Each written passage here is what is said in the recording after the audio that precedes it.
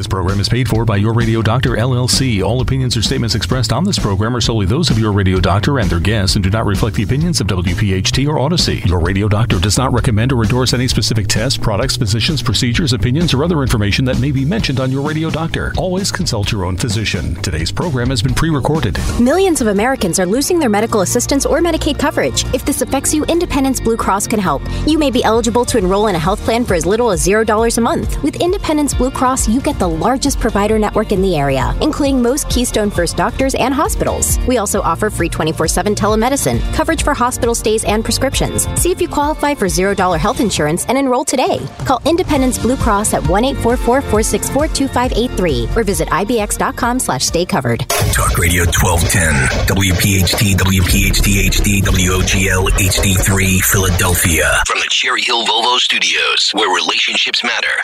Always live on the free Odyssey app. It's time for the Delaware Valley's first radio doctor. On call every Saturday afternoon at 5. This is Your Radio Doctor with Dr. Marianne Ritchie. Presented exclusively by Independence Blue Cross. Listen, 7 months or 10 months is an absolutely exceptionally short time frame to produce this vaccine. Your health determines your life, your longevity, and your happiness. Let your radio doctor lead the way with your medical education. Your radio doctor, Dr. Marianne Ritchie. Good afternoon and welcome to Your Radio Doctor. I'm your host, Dr. Marianne Ritchie. The days are getting shorter and it gets dark a little earlier. Feels like a good time to hibernate or to teach your little children how they should hibernate. So our topic today is sleep training for infants and toddlers. And we'll also discuss another one of my favorites, potty training. Joining us is Dr. Lauren Rissick Vanderveer from Children's Hospital of Philadelphia. Dr. Vanderveer is a pediatrician who sees primary care patients in the Westchester office of CHOP. She was Phi Beta Kappa at Bucknell, a top honor student at our beloved Jefferson Medical College, now known as Sidney Kimmel Medical College. And right out of medical school, she won an educator grant at CHOP, where she completed her residency. Welcome, Lauren. Thanks, Marianne. It's so nice to be here. I can't think of a better person. Well, Lauren, we know that little babies don't have that circadian or hormonal rhythm and natural melatonin levels that adults have that remind them that they're supposed to sleep through the night more than 3 hours at a time. So let's talk about when a mom or dad would think about beginning to teach a baby. At what age do we focus on trying to find a pattern? Totally. I usually tell parents to start sleep training if that's something that they're interested in, around 4 to 6 months. Definitely not sooner than that, but anywhere kind of in that window. Earlier on, they're not quite ready. They don't have those cycles and stimuli that you were talking about to learn how to sleep through the night. And so that's kind of the sweet spot. Obviously, every child is unique, right? And there can be other factors that are at play. And so I would always make sure to check with your pediatrician, make sure they're comfortable skipping those overnight feeds, getting them to sleep through the night, that they're not having any issues gaining weight. But that's typically that sweet spot there, around 4 to 6 months. And I think that's the magic point that you just made. As long as your baby is gaining weight and making those milestones that you as a pediatrician see, then if they sleep through a feeding, it's probably okay after several months. Totally. And then I think part of it is when the baby's ready, but another part of it is when the family's ready too. And so as much as developmental readiness is appropriate, a lot of what we're going to talk about today is consistency and routine. And so making sure that you can pick a time where you can be consistent and kind of you're ready to go too. Absolutely. And one of the things I always had trouble with, mama bear to 3 children and now granny bear to 4 grandchildren, I always had a problem when the baby would start to cry, or if I put one of my children in bed and they start to cry, I felt so mean, not guilty, just plain old mean. I can't let them cry. And I'd run in and say, here, mama's here, and would sit and would rock and would rock. And I'm sure other parents go through that juggle back and forth. Do I stay with him? Do I pick him up? And I'm thinking the answer is no. It's so hard to, and I feel like a lot of the stuff that you'll read in the textbooks, it's so much easier said than done. It's so much easier reading about it than doing it in practice. Even as a pediatrician, I was a pediatrician before I was a mom, and I know all the things to say, but when it came to my kid crying in the middle of the night, it's so much harder to do what you preach. And I think it all depends on, there are a whole lot of different methods, and they range from very little intervention to a whole lot of intervention. And there's no one right way, but kind of figuring out when to intervene depends on what method or what technique is right from you. There's like the cry it out one, right? Where you're going to put them down after they're ready to go to bed, and you're going to let them cry no matter how long they cry for. I think that's probably the hardest one in practice, and most people aren't able to do that totally. And then there's just graduated approaches. There's some where you let them cry for a little bit, for timed intervals, and then go in and check on them and soothe them. And then there's different methods of how you're going to soothe them. Are you going to go in and just stand by the crib? Or are you going to give them a little pat? Or are you going to pick them up and rock them? And again, there's no one right way to do it. There's no set like, okay, well, if I wait it out for 5 minutes or 10 minutes, then that's going to be the trick. It's as much as what's going to work for your kid as much as what you're comfortable with too. But I think you're right. There's always a happy medium. I think that as a new mother, and I just joined a very busy practice, that was my party time with my baby. When I got home, I turned him into a jazz musician. I'm like, stay up till 10 o'clock with me, because then I get to hold you and walk around and hold you and kiss you and lick your face and all that good stuff.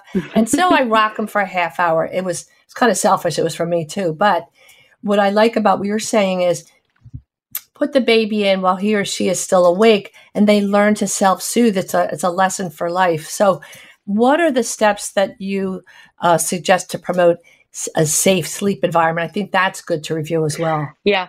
I think safe sleep, good sleep practices, they all kind of go together. So safe sleep, you'll hear a lot about this with when we're thinking about ways to prevent SIDS or SUID, which is sudden unexpected infant death, which we've read about.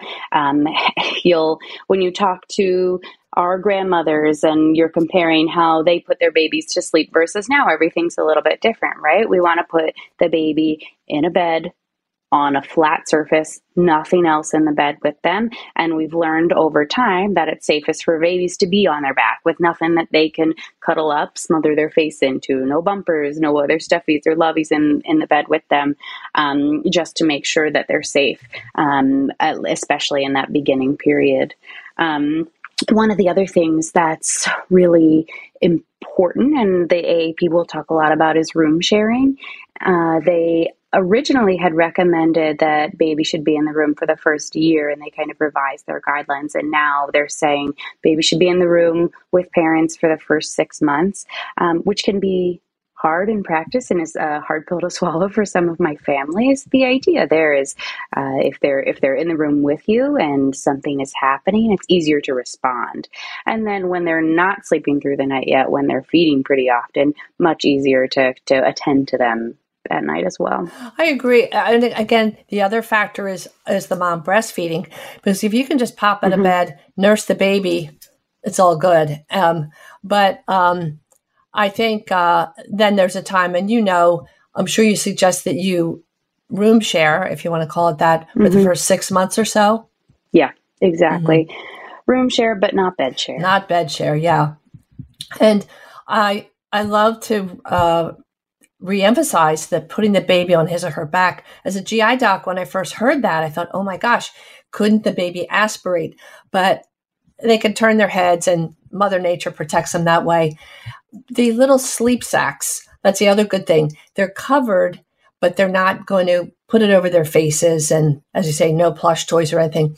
And the other thing is, as your baby is able to stand, you don't want them to be able to pull on a curtain or a cord or anything with sharp edges or corners that they could pull into the crib, right? Totally. Yeah. Making sure that they're set up in a spot where there's nothing in their surrounding environment that they can get into is going to be really important, which it's hard to think about when the baby's a teeny tiny infant and can't get into much, but that goes really fast and they're getting into things and pulling on stuff before you know it. Well, I was surprised too. I guess you don't want a baby near cigarette smoke or any kind of smoke, but that bumps the risk for a baby to experience sudden, unexpected death syndrome. I never connected that, but it makes sense if they start to cough or choke or they choke on their saliva. Yeah. Yeah.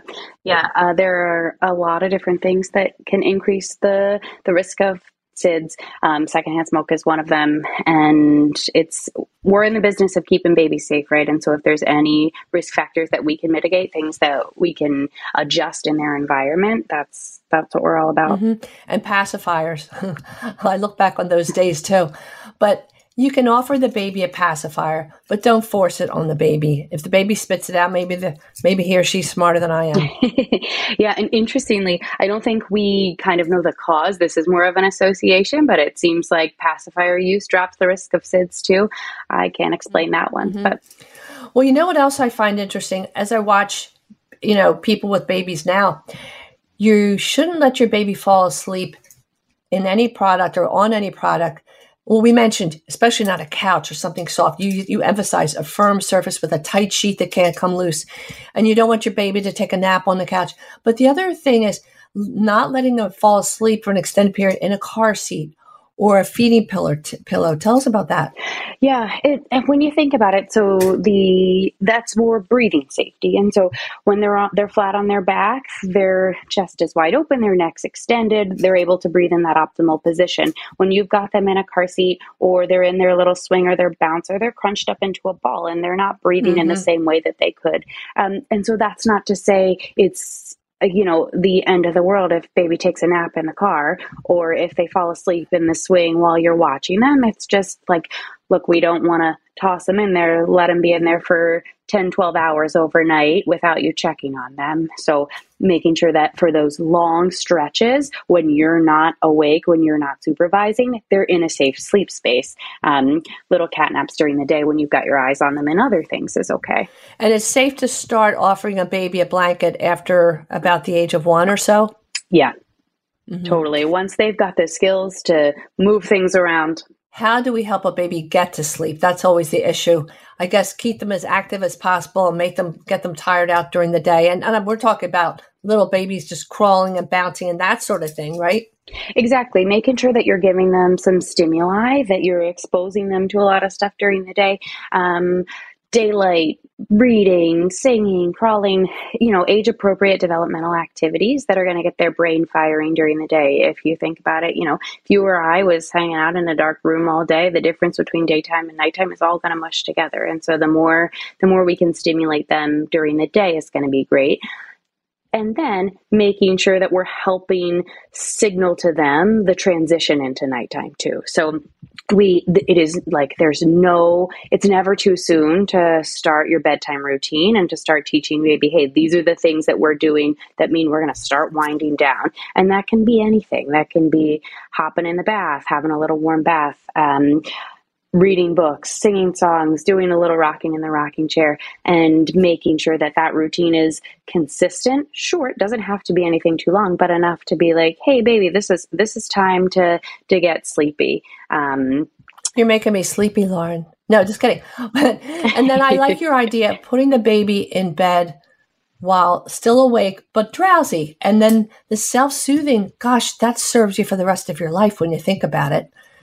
How to keep yourself calm. Totally. And the other thing is, what do you tell parents about noise in the background? Life is about noise, so you can't ask everybody in the whole world to be quiet when you put your baby. Is that of course we're going to try to minimize and no TV, no electronics in the room. That just keeps us all awake. Right. The sound machines are fine.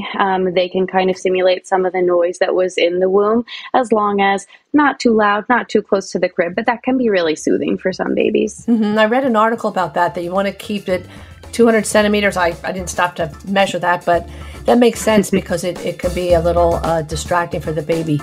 Let's take a little break and a little nap, And when we return, more with Dr. Lauren Vanderveer. Thanks for listening to Your Radio Doctor with Dr. Marianne Ritchie, exclusively presented by Independence Blue Cross. If you have a question for the medical mailbag, just send a note to doctor@yourradiodoctor.net.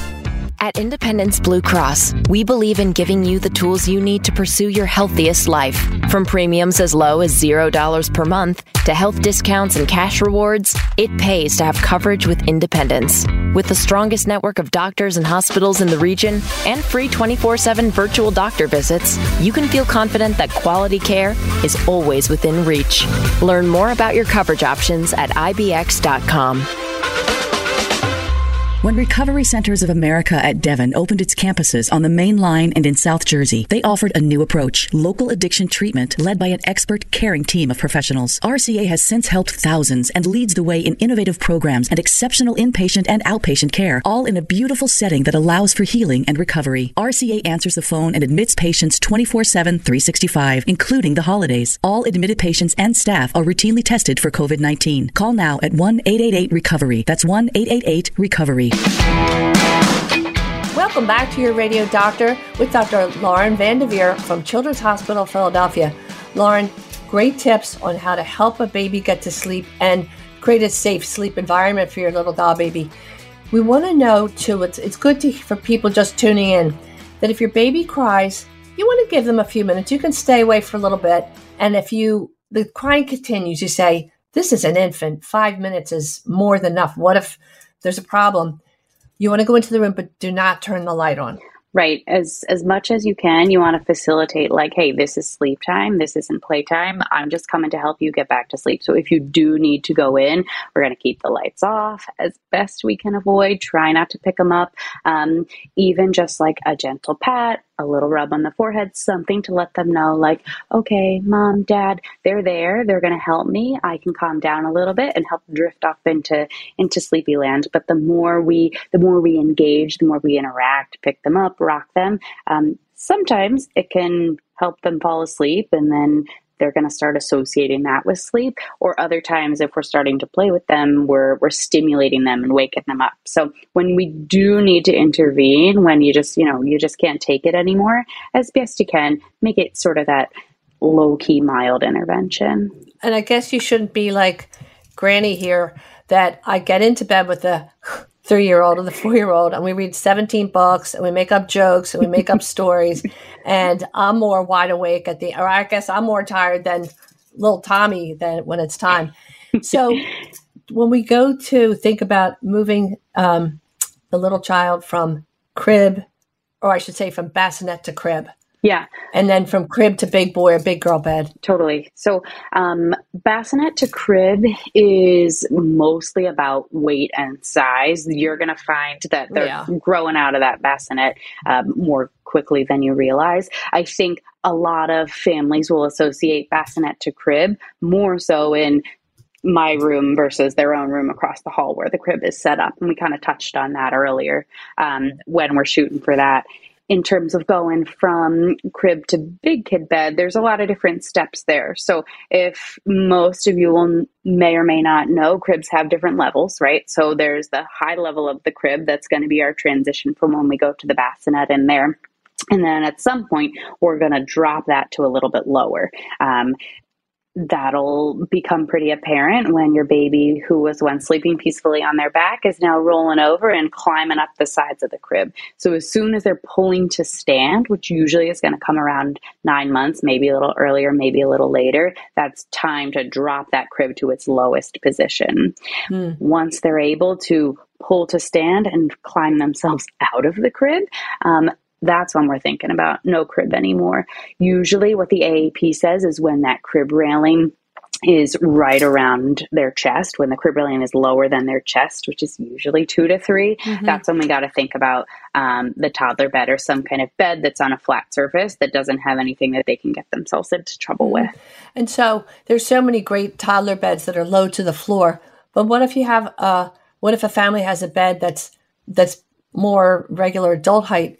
Do you recommend the bars that you could slip under the mattress? Are they reliable? Or they can slide out, I guess. False reassurance? Yeah, I think my preference would be a bed that's low to the ground. But I think it's important for families to do what they can in certain situations, right? And so making sure that if that's all we've got, we can use the wall too. We can bump up that bed to one side of the wall, and making sure that things are safe. Once we're at that point, the kids are old enough that if they're kind of getting themselves stuck in those bumpers, they're able to shimmy themselves out. It's not like we have an infant who doesn't have the mobility anymore. Right. I just want to put that in there for, you see people stay overnight at somebody's house or something that put them in a day bed, and you want to remind people to push chairs up against the side, whatever, so that you think of the safety of that little toddler.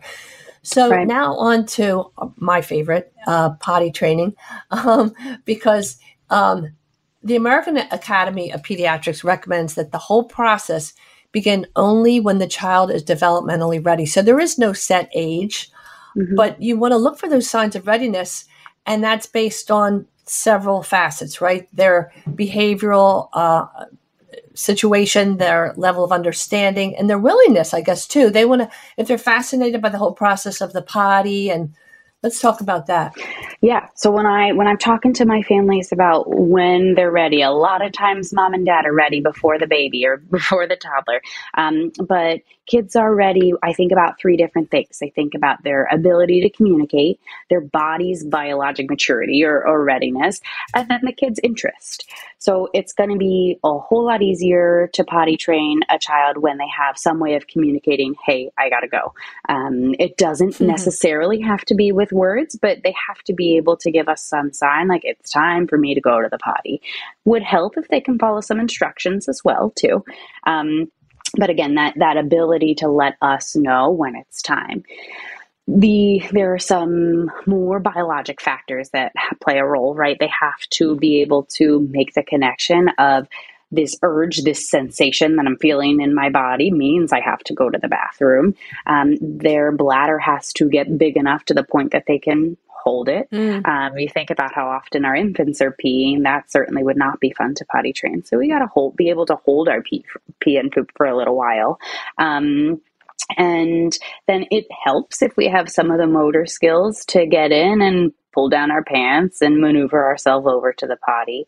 And then I think the other thing that I talk about with families is I really want them to be interested, like you were saying, like talking about it, watching you go into the bathroom, excited. And maybe it's not interested in going to the bathroom or interested in potty training, but an interest in doing things on your own, which happens at that toddler stage, that can be just enough. You know, when those 2-year-olds are like, no, let me do it. So the interest and desire to be independent, we can work that into potty training, or an interest and desire to please mom and dad, to make them happy. That'll work well too. So you touch on so many important things, because maybe one of the metrics, if you would call it that, is that you notice that a child's able to keep his or her diaper dry for at least 2 hours, or it stays dry during a nap, or maybe they're not passing stool overnight. And then, as you say, you want them to be able to participate willing or actively, like they know how to pull down their pants. They're able to express either by words or with a little grunt, or they're folding their legs or they're dancing. They know, it's time to tinkle.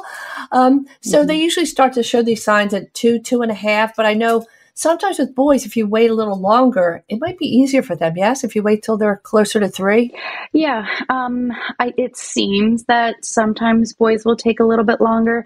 I certainly have kids on both ends of the spectrum. I've got boys that are potty trained earlier than girls, and vice versa. But probably on the whole, I think boys are a little bit longer. But yeah, most kids are around that like 2.5 age range. Again, some earlier, some later. It's all about those things that we were talking about previously, and when those kids are hitting that mark. You're emphasizing the word ready, because connect the dots. But when we were in psychiatry class and we talk about stages of development, the oral stage, the anal stage, and people use that expression, so kind of like a pop culture expression, you're such an anal retentive.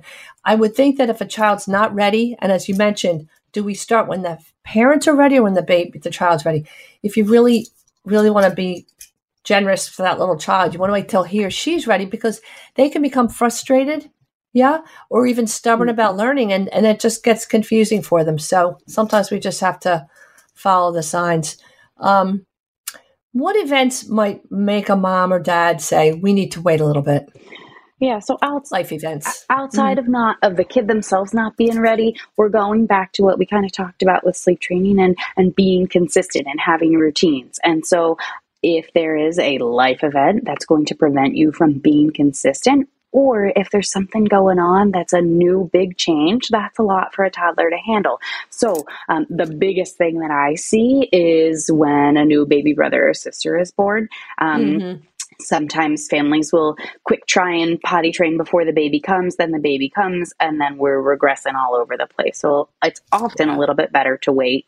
Like what we were talking about earlier, when we're switching from the crib to a toddler bed, if we're having those big changes. Other things that may not be great is if we're doing a lot of traveling coming up. Hard to get to the potties, hard to, again, have that consistency.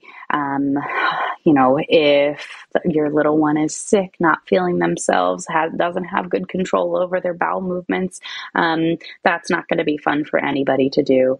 And then there are other life events, maybe a move, maybe a change in family situation that can just make it a little bit harder for kids, not impossible. And sometimes, life isn't perfect and you have to do things at inopportune times. But I think if you have the ability to control it and you're able to, when there's as little as possible going on in the outside world and we can really focus on this is the skill that we're going to tackle today, I think that's ideal. Yeah, because let's say the mom or dad is helping to take care of a really sick grandparent, and there's a change in that routine.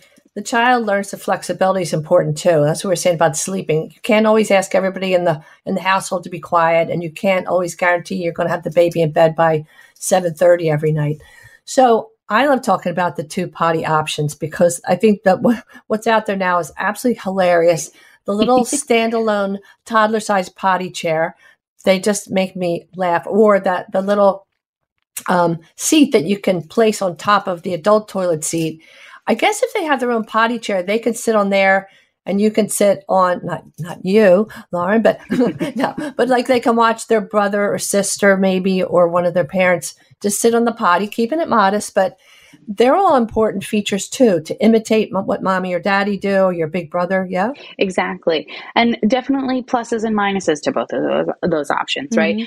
The little potty chairs are great because they can get onto them themselves. You can often have them at strategic places in the houses, right? That make it quick and easy to get to. Sometimes when you start with those little potty chairs, it's a harder transition to when you have to use the big potty. It can be a little bit intimidating. But then the flip side of that, if we use the little seats that we put onto the toilet that kind of make it a little bit smaller, are often harder in the beginning, a little bit intimidating, a little bit scary, hard to maneuver up to, but maybe they'll have an easier time transitioning to the regular toilet. I think in a perfect world, you've got both, and you're doing both so that they're exposed to different things, and it makes the transition from one to the other a little bit easier.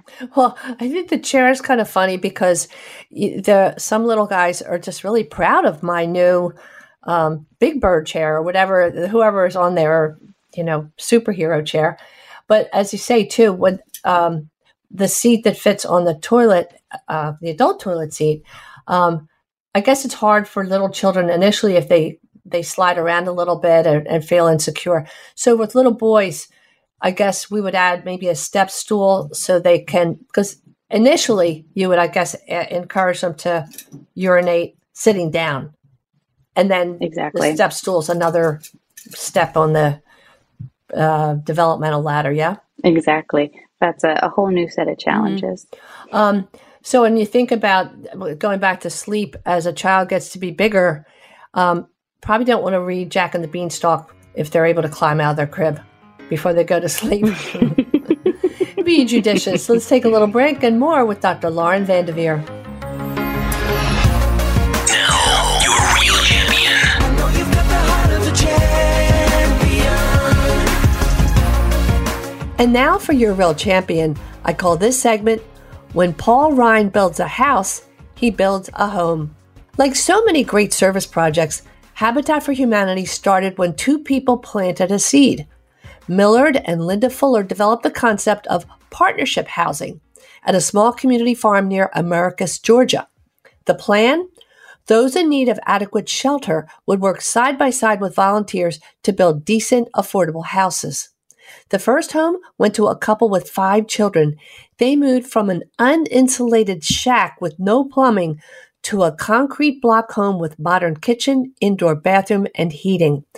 The new owner's house payments would be combined with no-interest loans from supporters, and with fundraising would create a fund for humanity to build more homes. In 1973, the Fullers took the concept to Zaire, now the Democratic Republic of Congo, then returned to the U.S. in 1976 and founded Habitat for Humanity International, a global Christian housing organization. Since then, Habitat has built or restored houses in all 50 states and more than 70 countries, helping more than 46 million people achieve strength, stability, and independence through safe, decent, and affordable shelter. The success in large part resulted from the personal involvement of President Jimmy Carter and wife Rosalind for raising awareness. From 1984 through 2019, they worked alongside more than 104,000 volunteers in 14 countries to build or renovate almost 4,000 homes. On October 1st, President Carter just celebrated his 99th birthday, which means he volunteered till age 95. Well, you don't have to travel to another country or another state to help. Right here near Philly is Habitat for Humanity of Montgomery and Delaware counties. Recently, I had the good fortune to meet Alexandra Zeiger, Director of Marketing and Communications for this local office. She's very enthusiastic about her role in spreading the word about the mission. I asked her about volunteers, and immediately she referred to a man who is truly the face of their affiliate and their ambassador of goodwill, Paul Rihn. He began volunteering in 1997. During college, he spent his summers framing houses and came to love construction work. So he knew he could give back to the community by sharing these skills. So every Saturday and even during summer vacation, he would volunteer for Habitat. He retired in 2012 and found joy in contributing 3 to 4 days a week. He was volunteering so much that Habitat made him an official employee. On the day we spoke, 79-year-old Paul Rihn was digging ditches and building fences for 4 houses at a site in Lansdowne in Delaware County. A site gets about 10 volunteers a day, but not every day. No past experience is required. He's worked with semi-professionals all the way to those who have never picked up a hammer. They do everything except for electricity, plumbing, and HVAC. Families moving in are asked to provide sweat equity, meaning they're asked to work on the house for 200 hours. Paul just finished building 4 houses in Hatfield. He talks about one woman in particular who was so generous. She made them food every day, even a birthday cake for Paul. She has a daughter in high school and a son who's paralyzed. Paul proudly describes the stair lift they built and a device on the second floor that helps transfer the young man from his bed to bathroom so mom doesn't have to carry him. Paul grew up in a Catholic family and was instilled with the virtues of generosity and humility, which were reinforced by the Jesuits at St. Joe's Prep and the Augustinians at Villanova. He graduated in May of 1967 and a week later joined the Army, served in Vietnam for a year as an infantry soldier. He will only share that it was an okay experience. He met some really good people in the Army and saw how people had to live in a country torn by war. It was disruptive and uncertain. He adds, "I'm still here because God has a plan for me." Well, Habitat is partnering with the Veterans Affairs Office of Delaware County, and it's great to hear that one of the 4 houses at the current site is reserved for a local veteran who is a needy mother. Paul Rihn is a veteran, still serving his country and his fellow countrymen.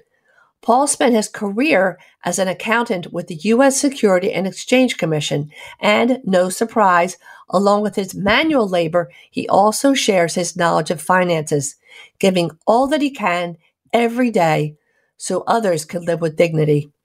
We salute you, Paul Rihn, and all the wonderful volunteers, staff, and board members of Habitat for Humanity, especially at our local affiliate in Montgomery and Delaware County. Want to volunteer or share a few dollars? Visit the website, habitatmontdelco.org. That's Habitat, MONTDELCO.org. And if that's too hard to remember, habitat.org, and find your local chapter.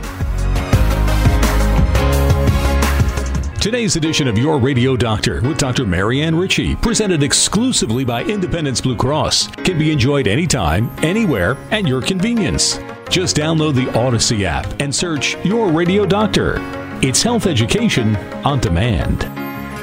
Millions of Americans are losing their medical assistance or Medicaid coverage. If this affects you, Independence Blue Cross can help. You may be eligible to enroll in a health plan for as little as $0 a month. With Independence Blue Cross, you get the largest provider network in the area, including most Keystone First doctors and hospitals. We also offer free 24/7 telemedicine, coverage for hospital stays and prescriptions. See if you qualify for $0 health insurance and enroll today. Call Independence Blue Cross at 1-844-464-2583 or visit ibx.com/staycovered.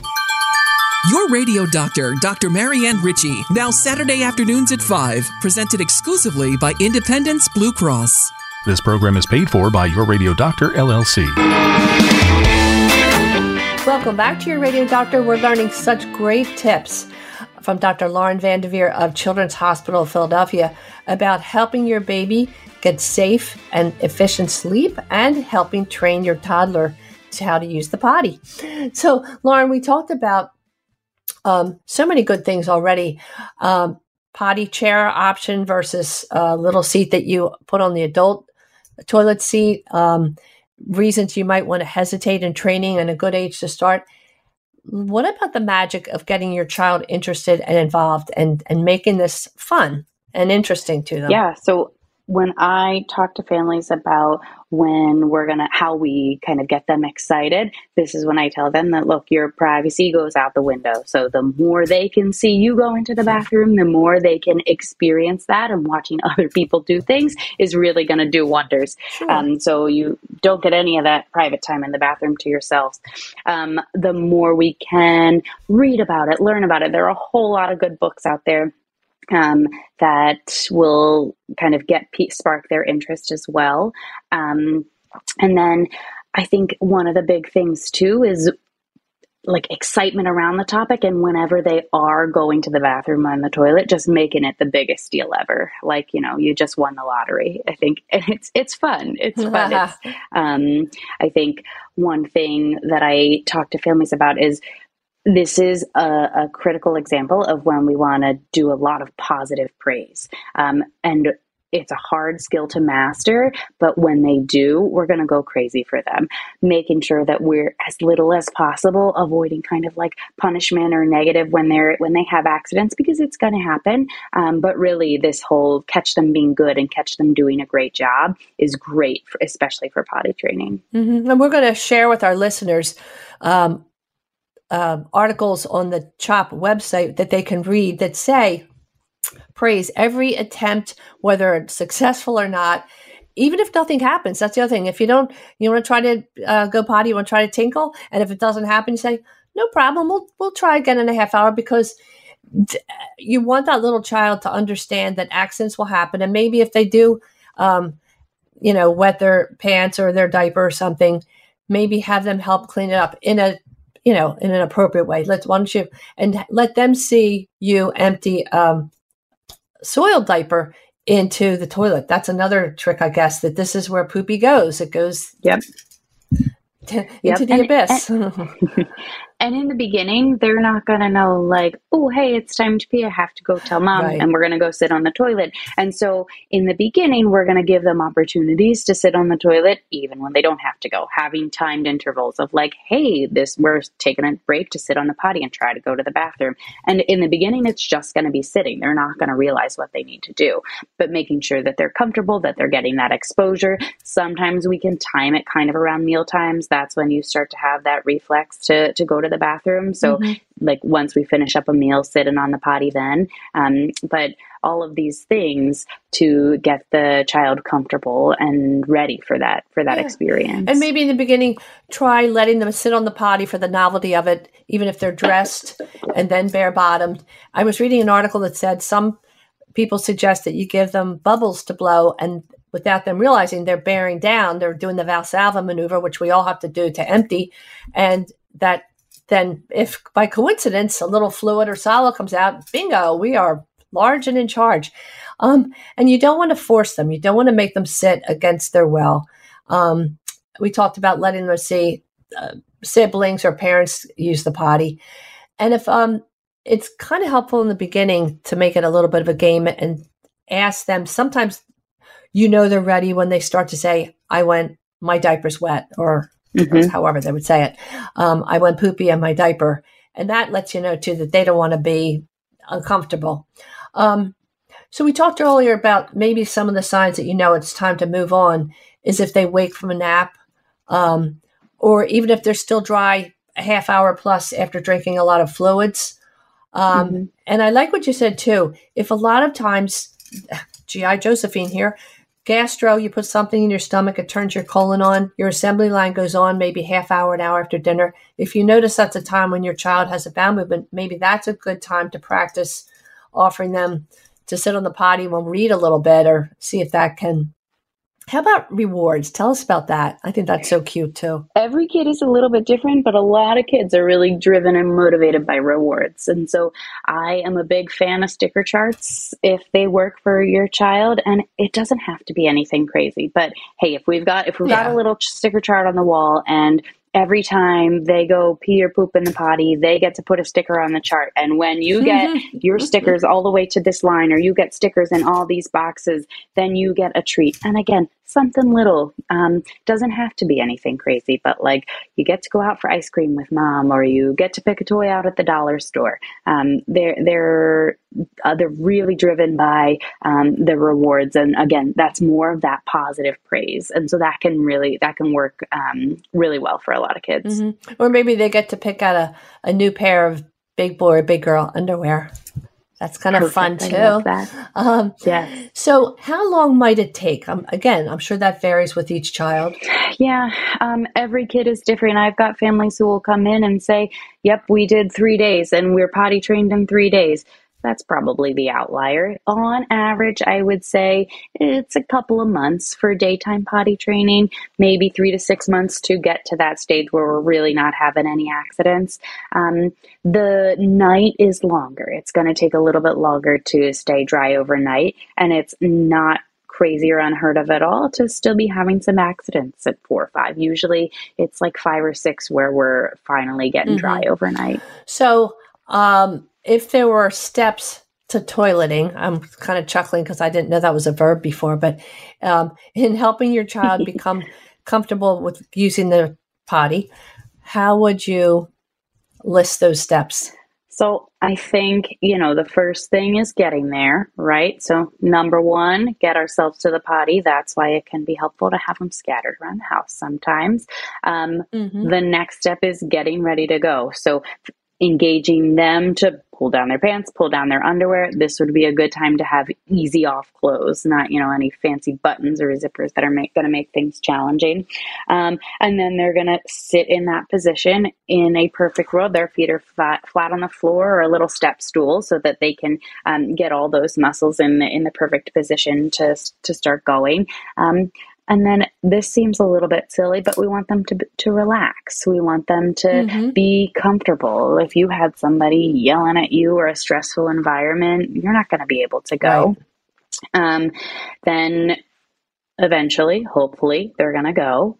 The next step is hygiene, making sure that we're teaching them the hygiene afterwards. And perfect hygiene comes way, way later after potty training, but there's never too early to start and to teach those good practices.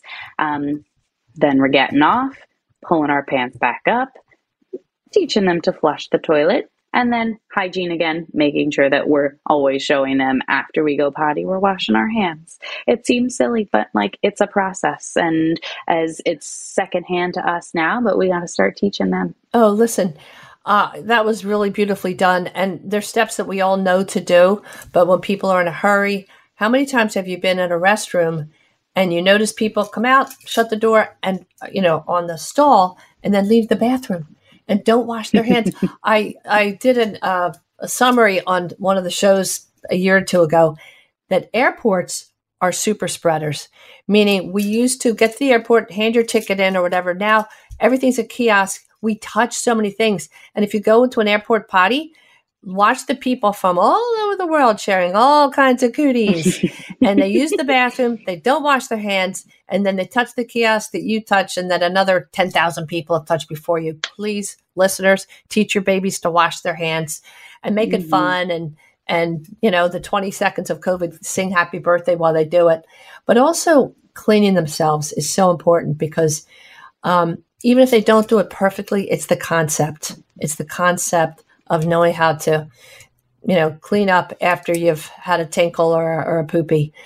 And then the best use of training pants. How does that, that can be a game too that we already talked about. That's kind of a fun thing. You get to pick out your new underpants. Yes, exactly. And I think, at nighttime, because that can lag behind, having a pull-up or something on at nighttime is okay. One thing that can be hard for kids is if, again, going back to consistency, if you start adding those pull-ups during the day, and that can just be totally confusing. So then they're going to be like, wait, but sometimes I'm allowed to pee in my pants and sometimes I'm not. So I think when we're really trying hard to potty train, skipping and pull-ups during the day, but the training pants at nighttime can be helpful. Mm-hmm. And I guess giving the child words to express himself or herself too. Yeah.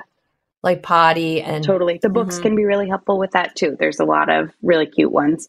And sometimes we don't know exactly what the words to say are, but they're out there. Mm-hmm. One of the things you mentioned too, and I went off on a tangent about it, but I think it's important. Two things. If a child is potty trained or well on his or her way, and then they regress, you as the pediatrician have to say, okay, are they upset because their grandmother died, or do they have some kind of infection? Is it a medical issue that I have to address? So for parents, it's really a good idea. You're not going to log every time your child uses the bathroom, but if you see a change, you do want to jot some notes somewhere to be able to say, this is what we've seen. Exactly. And there are all kinds of reasons for challenges with potty training, regression, or just not being successful. I think one thing that I always emphasize to families that's really important is we want this to be a positive experience, back to the positive praise, and anything that's going to make this not fun or not enjoyable is going to prevent the child from wanting to do it again. One of the biggest causes of that is constipation. If it hurts when it's going out or it's hard for them, they're not going to enjoy it. It's going to cause withholding, and it's going to cause us lots of problems with trying to toilet train. So when you're thinking, hey, I'm going to make this step and I want to get this kid potty trained, that's the time to make sure we're increasing the water, lots of fiber in the diet, whatever we can do to help them so that it's soft coming out, so that they are not scared to do it again. Not working, yeah. Fruits and veggies. And I was saying the tangent that constipation sometimes, that's been my whole practice of helping people get to the middle, not too slow, not too fast. But sometimes it's, I don't like to go in a public place, or I was in the middle of a conversation and I didn't want to interrupt it, so I held on to it, and then they lose the urge. And if you get into that habit, but with a little child, if they're resisting because they've been shamed or been given negative feedback, that's where you become Nancy Drew and have to figure that out. Let's take a little break and we'll be back for our wrap-up. Your Radio Doctor with Dr. Marianne Ritchie is presented exclusively by Independence Blue Cross. I'm always striving to live my healthiest life, so I need a health plan that has my back. With Independence Blue Cross, I get access to the largest network of doctors and hospitals in the region and free virtual doctor visits 24/7. Plus, with premiums as low as $0 per month, I can stay on top of my health and keep my budget in check. Independence has given me coverage I can count on, and they'll do the same for you. Learn more about your coverage options at ibx.com. When Recovery Centers of America at Devon opened its campuses on the Main Line and in South Jersey, they offered a new approach, local addiction treatment led by an expert, caring team of professionals. RCA has since helped thousands and leads the way in innovative programs and exceptional inpatient and outpatient care, all in a beautiful setting that allows for healing and recovery. RCA answers the phone and admits patients 24/7, 365, including the holidays. All admitted patients and staff are routinely tested for COVID-19. Call now at 1-888-RECOVERY. That's 1-888-RECOVERY. Welcome back to our final segment of Your Radio Doctor. We have had so much fun learning about sleep training and potty training for little children and infants with Dr. Lauren Vanderveer from Children's Hospital of Philadelphia. And she sees patients, primary care patients, in the Westchester office. Our final segment is called Your Weekly Prescription. Lauren, thank you for being here. How would you deliver the message to our listeners, wrap up what we learned today? I think the common theme in all of this is consistency and routine. In sleep training and potty training, this is, whenever your child is going to be learning a new skill, that's the best thing that we can do for them, is making sure that they're getting the clues that they need to master this skill and that we're being consistent. I think another really important takeaway is that all of this is so dependent on your child and your family. Every kid is different. Every child is unique, and every family situation is unique too. And so I can sit here and rattle off like, these are the ways to sleep train and these are the way to potty train, but you need to do what works best for you and your family, right? Like, you know your kid the best, you know your situation the best. So take all of these little tips and incorporate what's going to help you succeed and what's going to help your child succeed. And watch for the feedback from your child too, because you've emphasized so well that it should be a positive experience, because this is setting up a lifetime pattern.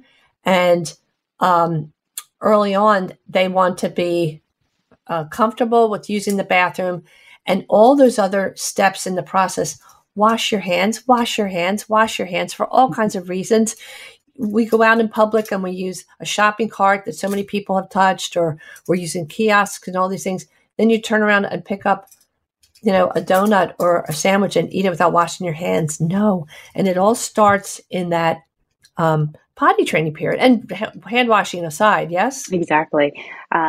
Kids and toddlers especially are little sponges, and they're just absorbing everything around them, and they're also imitating everything that they see. And so as much as this is a teaching and learning the new skills, it's imitating actions and showing them and modeling good behavior too. Well, it's always interesting, sometimes scary, to realize what these little baby dolls hear us say. And so I have a 2-year-old grandson who just is hilarious. And I was changing his diaper one day and he had a number 2.